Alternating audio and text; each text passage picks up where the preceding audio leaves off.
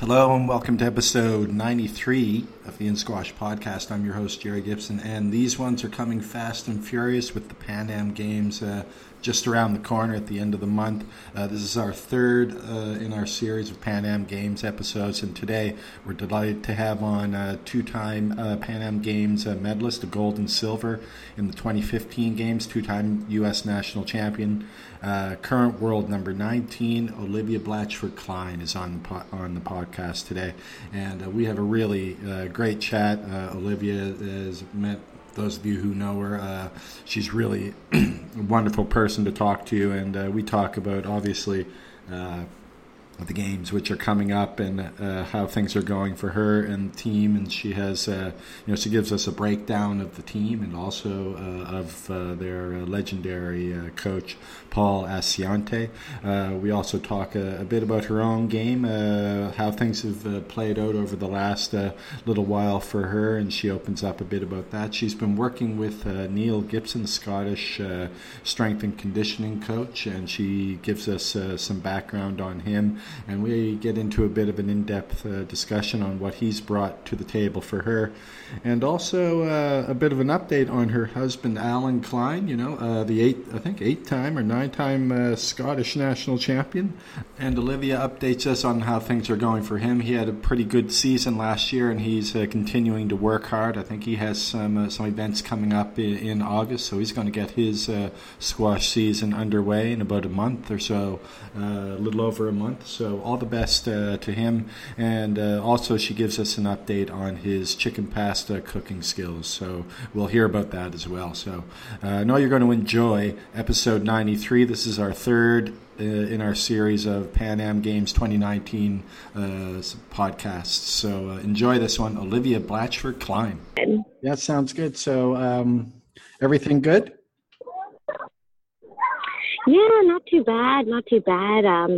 I got to have about 10 days off after the team trial event that took place right before the start of June. And then I'm kind of, now it's back to like week 4 of training, back into it. So it's great. Okay, well, now that we're starting, let me just give you a little bio to everyone who's listening here. I've got the former world number 12. She's the reigning two-time U.S. national champion, number 19 gold medalist at the 2015 Pan Am Games and silver medalist in the individual event, gold in the team event, and a member of the 2019 Pan Am Games, which are coming up at the end of this month. Olivia Blatchford-Klein is my guest. Olivia, great to have you on again. Thanks for coming on. Yeah, it's great to be back, Jerry. Yeah, great. Happy Independence Day, by the way. Yeah. It's quite exciting to be talking to you on the 4th of July. Obviously, there's a lot of patriotism kind of flying around, and absolutely. I think it makes it extra special if we are going to be talking about playing for your country and things like that. So it's quite an exciting time to talk to you. That the timing of this was perfect by me, wasn't it? I picked the right day, Yeah, absolutely. Yeah. But how are you spending Independence Day, by the way? It sounds just from the background there, it sounds like it's you're having some fun with some kids back there. Yes. Yeah. I'm trying to sneak in a couple of hours of sunshine. As most people I'm sure know, squash does not see much sunshine, being that we're an indoor sport. So trying to get a couple of hours in. I got my training in this morning. I had a nice little pressure session, and actually run a boot camp. I run a boot camp at the club. Squash boot camp? Ended up having it's like a mixture of like everything, but it's predominantly squash players that come. Though we do have a college-bound, very, very good lacrosse player as well who joins in. But yeah, it's kind of a mixture of different people. So I ran that this morning, and those guys worked hard. And then I had a pressure session with my coach, and then enjoying a little bit of sun now, and I'll go back into the gym in a couple of hours. Okay, so you've got two. Is that the normal routine? A bit of training in the morning, do something light, and then back to training a bit later on? Yeah, more or less. I mean, some days are a little heavier and some days are a little bit lighter. One of the biggest things this summer actually that I've been trying to focus on with my strength and conditioning coach, Neil Gibson, is kind of knowing your body a little bit more and not just saying, oh, I have to do a session because I have to do it, but knowing why I'm doing it. And also when appropriate, slotting in those like ever essential, recovery sessions, mobility sessions when, I feel like squash players especially are so stubborn, and we have this a complex of like having to prove ourselves. I think it's because we play, this really niche little sport that, it's underrated by the general public. So just recognizing do you mean having to prove yourself to, do you mean like having to prove yourself in terms of, I'm the fittest, I can last forever, that kind of thing? Or? I think it's more like just squash players in general are like, hey, like we're here, we're killer athletes, we play this amazing sport, and maybe you feel a little underappreciated for that. And we I think we feel like we want to be like, hey, we're important too, and we're killer athletes too, and we crave that like real deal status, which we already are, even if we don't have maybe like say Olympic status. Right. No, exactly. Well, the Pan Am Games is and the Commonwealth Games are the two the next best things for that. So you've got that coming up, and it sounds like you're in the throes of preparing for that. Now, I was going to ask you later on because I saw you posted on Twitter something from your strength and conditioning coach Neil Gibson, some new physical preparation for squash, and he had written an academic in a journal article. So can you take us through that? I was going to try to read it today, but ran out of time. But give us a little thumbnail in terms of maybe who Neil is and how he's sort of when he came into part of your team. Yeah. So I actually was lucky enough to meet Neil because he used to do all of the strength and conditioning for the Scottish squash players, as well as all of Scotland football as well. So he was a big, and still is actually involved in the Scottish national team for, I guess, soccer, football. Alan's going to kill me for saying soccer. But I was lucky enough to meet him quite a while ago, and he's kind of taken on his role at the National Training Center in Scotland. Has kind of he's taken a different role, so he's actually moved away from squash. And I was like, hey, well, this is my opportunity to kind of sneak in there. I was already kind of lucky enough to have interaction with him, and he has an incredible knowledge base. I mean, he's super smart, extremely well studied, and the biggest thing was that he has taken the how to train a squash athlete and really given that a scientific look, and wanted to had a hypothesis and decided to follow through like how he believed to see benefits for squash players, because there is really no how to, squash players have trained for a long time as if they were other athletes. And there was never, a book on how to, how to train this type of athlete. And so he went about, putting together his study, using national team members and this has been over the course of many years, but he finally published his paper, and it's basically talking about essentially like areas of heart rate zone where you want to be working. What are you looking to really test? What does if we're doing a submaximal test, what are we looking for in a max heart rate? What are we looking for in a recovery? What does that maximal heart rate, what does that mean in a submaximal test? What are we looking to do in order to really to essentially grow the aerobic base? So we're trying to actually increase fitness, but what does that mean to a squash player?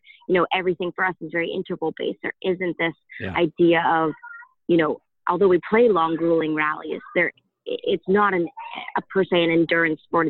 It's like high intensity interval training endurance.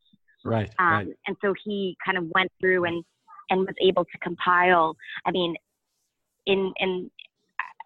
during my time in Scotland, and obviously I spend a lot of time there now, they have always been incredibly disciplined in their compilation of data. Back from when Roger was the coach, they were always compiling all of this data on how you were feeling each day. What was your recovery? Did you sleep well? Were you feeling, what was your emotional state? All of these things. And also they had consistent testing, whether that be on a treadmill for, lactate training or lactate testing, or, body composition. They were always extremely diligent about compiling that data. And I think what it's enabled Neil to do, along with Katrina Gibbon, who's who's a co-author on the paper and has also worked with the Scottish squash players for a long time, is really kind of have a comprehensive guide. And I mean, I say guide, it's not telling you what session to do, but it's essentially what are you looking to do when you're training a squash athlete. It's I'm not doing it any justice by saying this. It's also extremely scientific, and I am a squash player, but right. but the knowledge there but the knowledge that's there is incredible. And I mean, I've always felt this way, that Neil's always been the type of person who wants to find what's best and do it the most efficient and the smartest way for his athletes. There's no excess of anything. It's like, how do we do something that's going to really make a difference with the least amount of strain on the athlete that makes the biggest difference. Right. Now, I'm just wondering, were there any of his findings surprising? Like for me, for example, in my own little training that I do, I mean, I try to get my heart rate consistently at a relatively high level, keep it there, and then short recovery, and then again, and try to, the old the bike sprint routine or something similar on an elliptical or sprint. Is there anything that's kind of the tradition amongst squash players in their training, I think. Is there anything that he came up with that might be surprising in terms of that might go against what we've done in the past? Yeah, I actually found one of the most, to me, was, a lot of it is that, teaching your body how to deal with lactate, which is essentially when you're interval training, where how are we able to clear lactic acid out, right? That's like what we want to do, and becoming more efficient at that is very important. But like aerobic capacity is actually not built, in that 95% zone. Aerobic capacity is built at that like 85% zone. So 85% of your max, how long can you stay there where you're like not out of sorts uncomfortable, but you're uncomfortable, and actually elongating that period of time. So let's just say instead of being on a bike and doing 40 seconds on, 20 seconds off, and the 40 seconds is absolutely terrible, but then you have the 20 seconds of recovery, can you be like uncomfortably uncomfortable for, let's just say, 6 minutes, and then have 1 minute recovery and then do that again? Right. And essentially building it so that that work to rest ratio, it's that work is at an uncomfortable zone, but it's like just at your edge point before you start really producing lactate. I thought that was super interesting, because I was always under the impression like, okay, like I'll just run really fast, and I like to go on the treadmill and pick up the speed really high, but actually being like even what I would have presumed at the beginning of my work with him was like kind of slower than what I wanted to do, but it was like just little areas of like, okay, we're gonna add, instead of you resting completely, we're actually gonna have you go up to 9 miles an hour for this amount of time, but then you're actually not gonna stop. You're gonna continue running, but we're gonna knock down the pace to say an 8-minute mile. So you're going from an 8-minute mile to like a 6:40-minute mile, and you're having to recover in that. And how can you aerobically fuel yourself, as opposed to just all the time like having to be efficient at clearing out the lactate, which you have to learn to do as well. Yeah, that's very interesting. I'm going to have to access I work at a college, so I think we have I might be able to access his journal article somehow through the database. Yeah, it's really fancy. It's really fancy, and there's a lot of big words. But Yeah. it really is spot on. And it's very interesting. Like, I started working with Neil probably kind of middle of February, and I felt a huge difference when I was just following his program was huge. I felt almost immediately that, you know, what type of work has to be done at certain times. And okay, this is what I have to do now. But he was always very like, okay, we want to push the bill here, but actually, like, I want you to take one step down, but then do a couple more reps of this, you know? Right, So right. He's a very, very intelligent man. And I feel very, very lucky to get to tap into his expertise. And I'm guessing Alan also works with him a bit. Yeah, he has been Yeah. working with him for the past however long, and obviously Alan's not exactly unfit. No. And he's and another thing I think that has been no, go on. No, sorry. Yeah, I was just going to say Alan's known for his definitely known for his fitness, but he's obviously worked with him in the past, being a Scottish national champion 8 times, I think, right?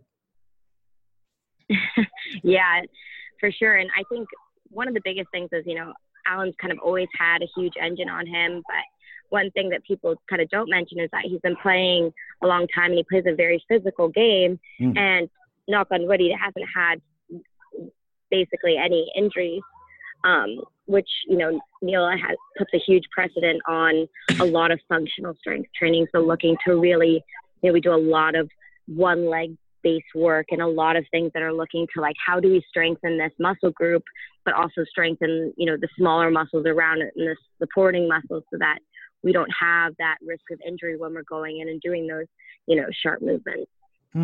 Yeah, definitely. I think it's maybe his research is something that maybe we can all look into and see what we can glean from it ourselves. You know. For sure, absolutely. Yeah. Now, Olivia, I'd like to look back at last season. I think you had a pretty decent season. You won you won a Challenger Tour event and also got to the finals of one. And perhaps you had some up and down results in the bigger tournaments. But how did you feel the season went? And were you able to overcome, I think you said somewhere where you felt like in the past you've been putting square pegs into round holes and not able to seek out the knowledge that you were, that you felt you needed to do. And obviously working with Neil Gibson is a step in the right direction. So how did the last season go for you in your estimation? I think that past season was kind of I like to call it the "what doesn't kill you makes you stronger" season. It's funny enough, I actually had a lot of off-court stuff going on, a lot of hard times with my family and with very close friends. Like, it was one of those years where actually I felt quite vulnerable, very much off the squash court, but especially on the court. There was a lot of stuff going on, and pretty much starting straight from the season, and then I'd feel like I kind of get a little bit of air, and then, like, you know, another bomb would drop, and it was actually very hard. You know, there was, you know, when stuff's going on outside the court, and I'm sure everyone goes through this, but I think compartmentalizing what's going on is very difficult. Yeah. And I remember parts of the season being so angry, and I'm not a very angry person. Like, I can have moments, but I was angry, and, you know, I try and give myself a little bit of slack. You know, when I talk to my sports psychologist, you know, he's like, you have to forgive yourself. But I did not compartmentalize this very well at all. And I think it definitely showed. I had moments when I felt strong and when I felt powerful, and that didn't necessarily result in wins per se, or, you know, great results. But, you know, I survived. Yeah, well, you're still inside the top 20, aren't you? So. Yeah.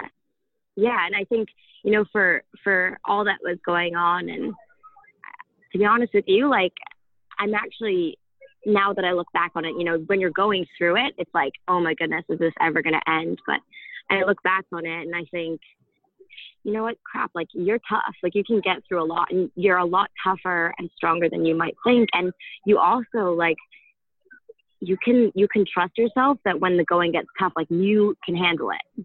And I definitely think that, that squash I love squash, obviously it's everything to me in many ways, but at the same time, it's not everything. And I think that, I am a human first, not necessarily, there's no right one or wrong one, but I'm very much a person who is human first, even on a squash court, probably to a fault sometimes. Right. But I have to say, like, I look back and I made it through. My whole goal was trying to make this Pan American Games team, and there were a lot of hoops to jump through, and I went and I got my job done with that. And the rest of it, numbers and stuff, but ranking, schmanking, like, there's only so much you can do about that. But I hung in there, and I kind of got to grit my teeth. So there were ups, winning Calgary was fantastic. Winning U.S. Nationals was fantastic. And there were downs, like I didn't have a great September last year. And there were moments, there were moments where I'm like, why the heck am I, why do I put myself through this? Which I think you're only really playing professional squash if you ask yourself that at least twice a year. Like, if you're not asking yourself that twice a year, like, why am I putting myself through this? Then you're not playing professional squash. Yeah. No, you had some, like you said, not so good results, but you also had some good results. I mean, like you said, you won the national title for the second time. You won in Calgary, and you also, you had your PSL debut back in the winter, I think it was. So, how did that go for you? Yeah, I did. What was your PSL experience like? Well, I got my butt handed to me by Sarah Jane. However, I definitely won the battle of the best spectators because it was at home in Newcastle. And I don't know, I am sure anyone who's listening to this, who's been to a PSL match, whether it's in Newcastle or they're playing the team from Newcastle in their home, they are the loudest, most supportive, best PSL league team to play for, because Newcastle. The energy that is brought every match is insane. Newcastle, they are brilliant. Like, wow. Oh my goodness gracious. I had such a blast. And who was on the team with you, Olivia? Who else was on the team with you? Ooh, I'm trying to think that day. Trick question. I know, this is actually very tough. I think it was, who was playing? No, it was, okay, so Rory Stewart drove down with me from Scotland, so he was definitely there. Chris Wiggins was actually is a uni student for Newcastle, and he got like the call up. Okay. So he was playing. So there's three of us. So I just need two more.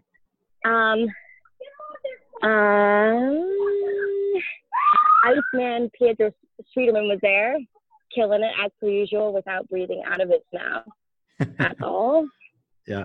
And I think I want to say Owen Taylor was our other guy. Okay. But sounds like a nice team there. It was such a blast. Yeah. Now, it was fantastic. We had a blast. I mean, we lost, but it was good. Doesn't it make you sort of feel like, do you think you could replicate that stateside, like especially in Boston, New York, or even in just New York City or Philadelphia, have a Premier League or PSL type thing there? I'm sure you could probably replicate that, given you have everything in place. I know it's a big, it's a daunting task to build something like that, but it'd be nice, wouldn't it? Oh, totally. It'd be fantastic. And it's something that I think not only for, your senior pro players that are on tour or, really high level amateur players getting the opportunity, but I think your juniors, like, getting to maybe play sometimes, but also Yeah, go well, you and just be a mentioned part the of that call and up there, watch. right? One of your guys got called up. Yeah, that kind of exactly. thing. Yeah, and there should be. I think, squash is one of those sports that I think right now, like we have a huge, like this cosmic shift in U.S. squash right now. We have so many kids playing. I mean, it really is such an incredible thing. And I think that right now it's also still very individualized. You have your kids who are making your national teams and things like that, which is fantastic. And obviously, that is kind of the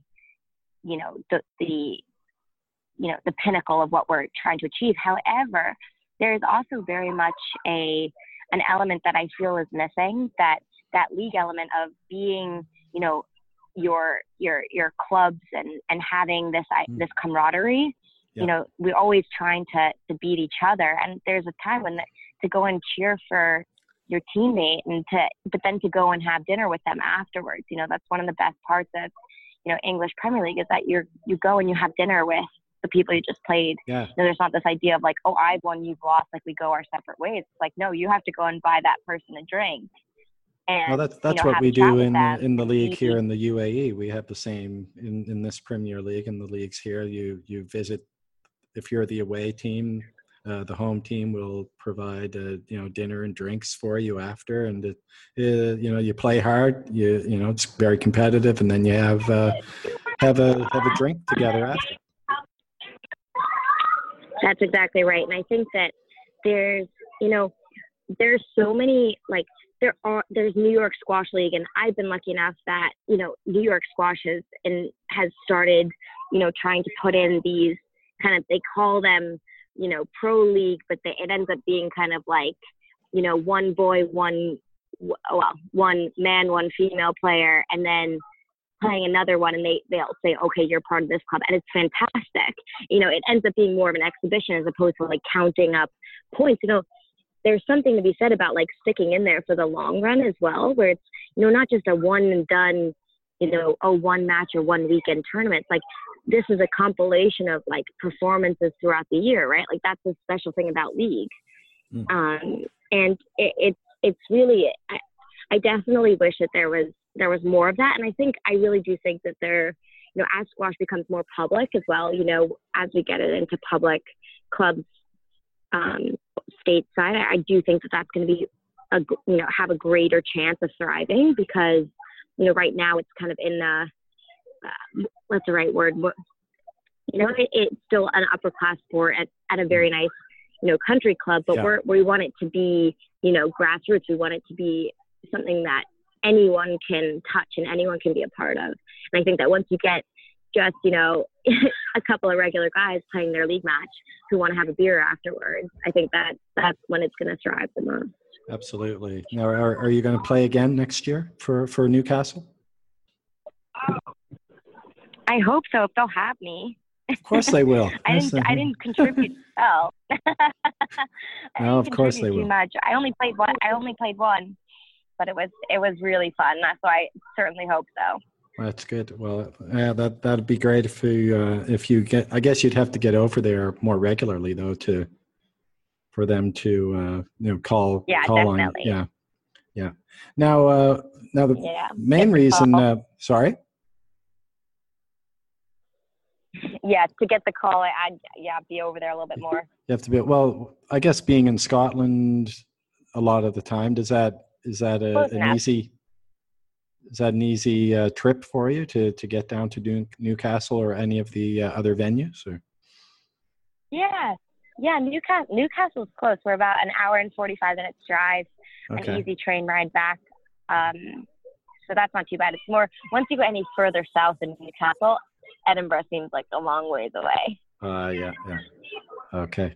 Now at the end of the month, obviously, the reason I asked you to come on was obviously want to talk to you about your squash game, but it's I've got this series of Pan Am Games podcasts. I've just had one of your teammates on recently, Andrew Douglas. Really, really great chat with him. Yeah. And also I just had Andrew Schnell from the Canadian team. The boys are defending their title, just like you're defending your team title. So, and it's yourself, Sabrina, Yep. and Amanda Sobey on the team. So, how are things shaping up for you guys? And are you ready to? I know you've got maybe a bit of a target on your backs, being defending champs, but the three of you are a very formidable trio, I would say. Yeah, absolutely. I mean, I think it's one of those things where, on paper we are, what we see at the top, but it's by no means going to be an easy feat on any field. They're introducing an extra doubles event this year. Usually it's just men's and women's doubles. Now they've got the mixed. So good, yeah. Besides the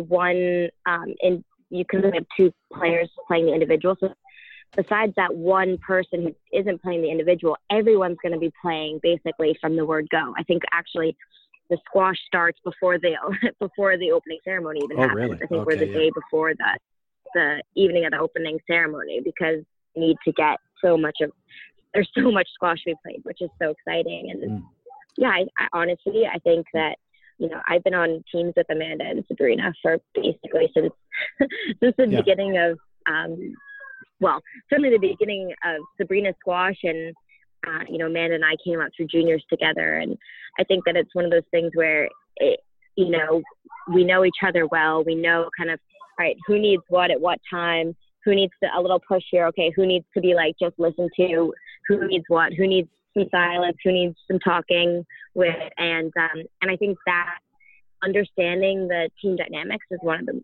most important things. We're going to be in close quarters. There's going to be a lot going on at a game. There's so much energy, so much hype. You have all these other sports going on, and it's going to be one of those things for who can hold their nerve and who can manage. A lot of it is going to be management of nutrition, of recovery, of who's able to get to bed earliest, because it's going to be a lot of early wake ups and body maintenance. But I'm really excited. You got to get home early. You can't be staying out. Can't be staying out late at night either. You'll have the temptation.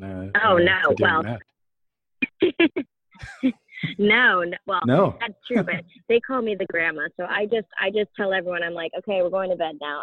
They call me Grandma Olivia on the team. They've also called me that since I was about 15 years old. So right on.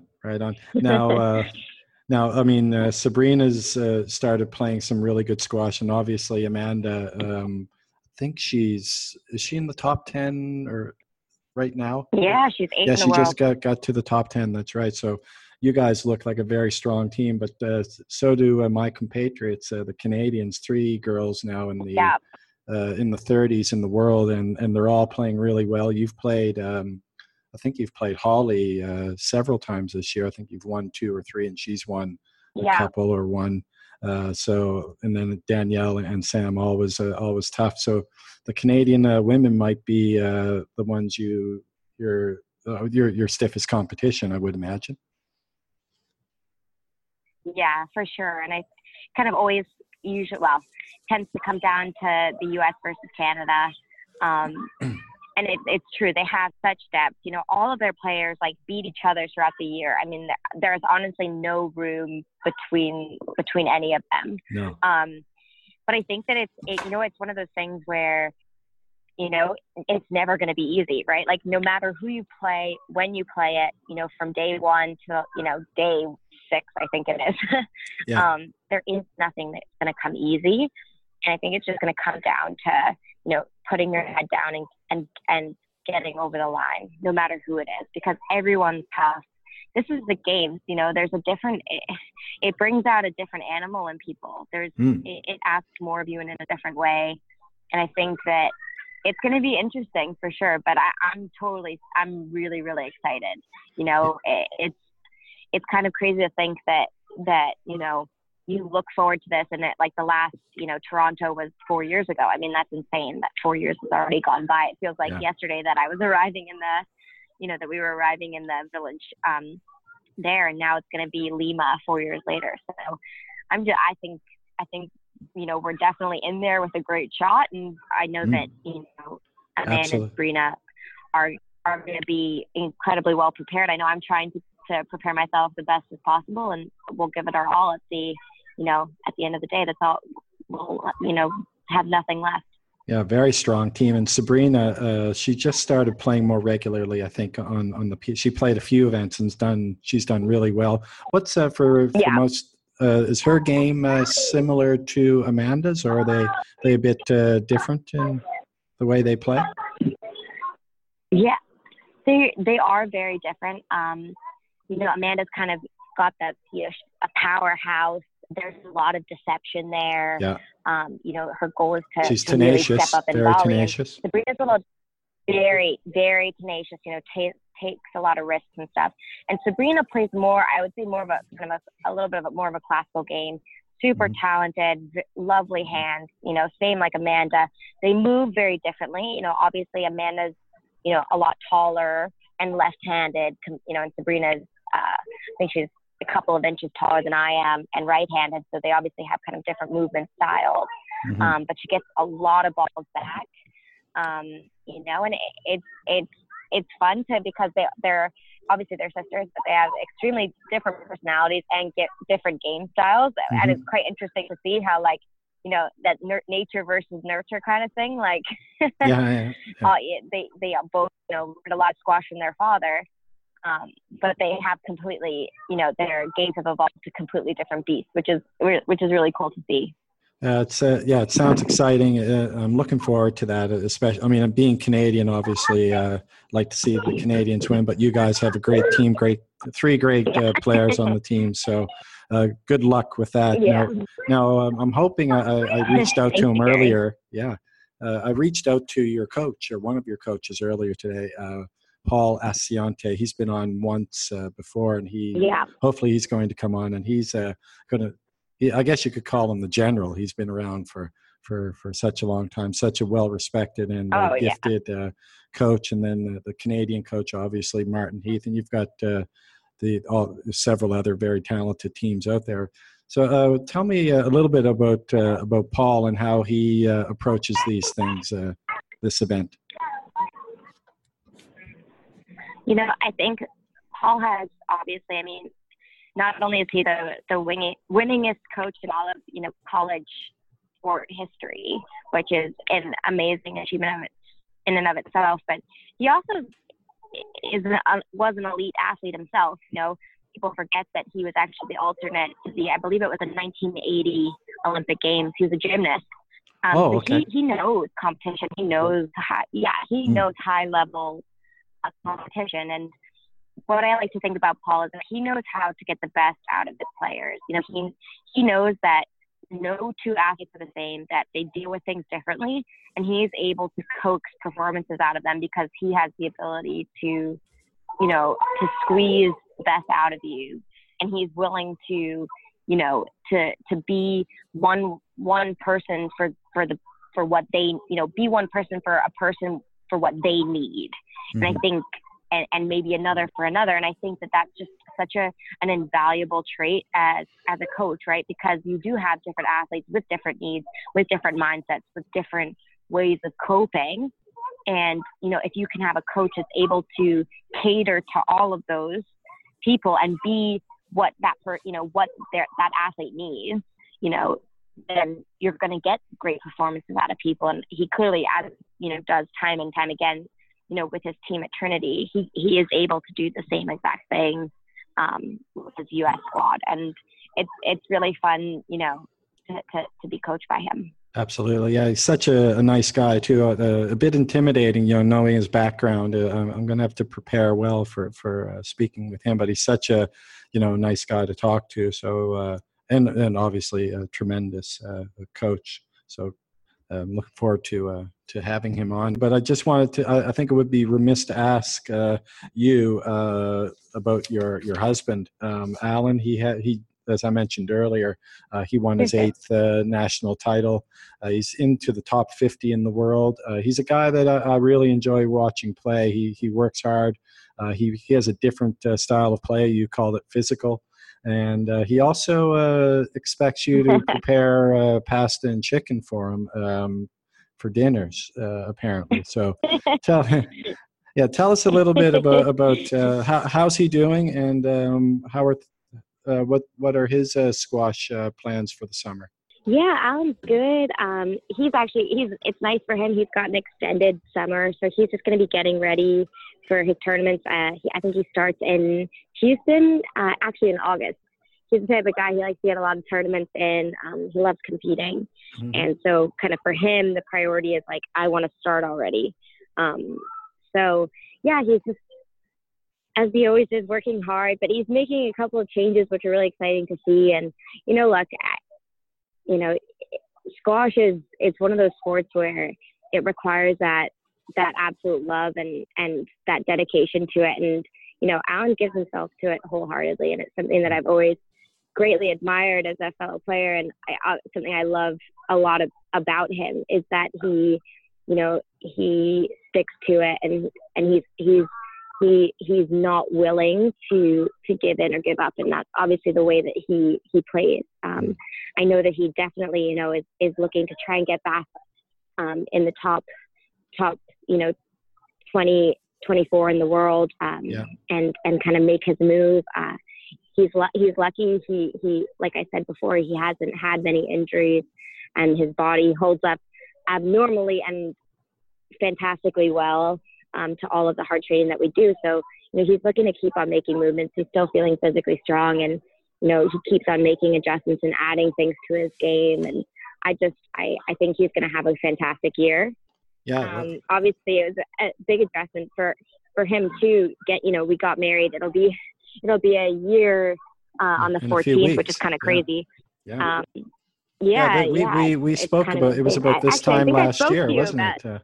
About 11 months ago, according to the website. Yeah. Yeah. So isn't that crazy? So I guess what's the period of the newlywed period? Is that 6 months? I think it's about 6 months. Isn't it? It's so funny. I feel like we've been married forever. I don't know if the newlywed period was before we actually got married or. Right. You guys had met a few years ago. Yeah, we'll have been together for 7 years in January. Wow. So it's 6.5 years essentially. So it's been a while. As I say to everyone who will listen, he stole my entire youth because basically since I've been 20 years old, I've been with him. So I just say, that old man stolen my youth. But right on. And that's good. It's really good. That's great. And so what does he do then when you're not at home? Who's about the pasta and chicken? Does he cook? Is he able to do that for himself? Or? He can. He can cook. In fact, he can cook pasta and chicken. Okay. It will if you can't cook pasta, then there's something wrong, right?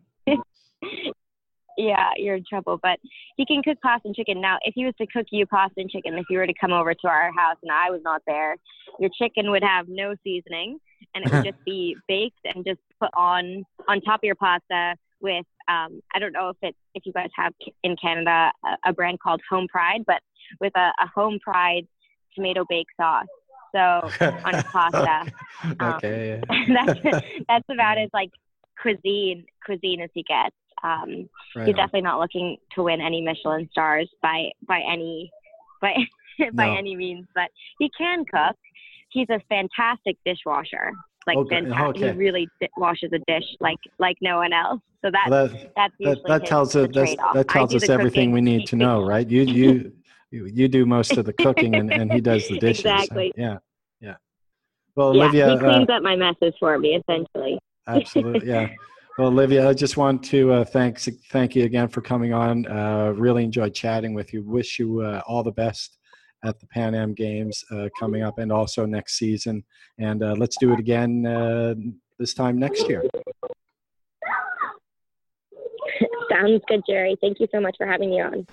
Thanks again so much, Olivia. That was wonderful. I really enjoyed that, and definitely Team USA with Olivia, Amanda, and Sabrina Sobey. Those guys are definitely favored to retain the team gold, but don't look past Team Canada. I mean, they're gunning for that one. The three of them, Sam, Danielle, and Holly, all playing extremely well this year. Really I think they've all moved up significantly in the world rankings. they might be all in the top 40 now, in around all in the 30s in the world. So just an incredible accomplishment for them this year, and they'll be gunning for that team gold as well. So it should be really interesting to see how that plays out. So anyways, this was our third in my series of Pan Am Games podcast episodes, and we have several more hopefully coming up. I don't want to jinx anything, so I won't mention names, but we're hoping to get a few of the coaches from some of the teams, some of the other players from the South American countries hopefully will be coming on. So we'll keep our fingers crossed and hope that comes through for me. So anyways, regardless, thanks everyone for listening. Keep on listening, keep on sharing the podcast with your squash friends and your squash community. Thanks so much, everyone. We'll talk to you soon. Goodbye now.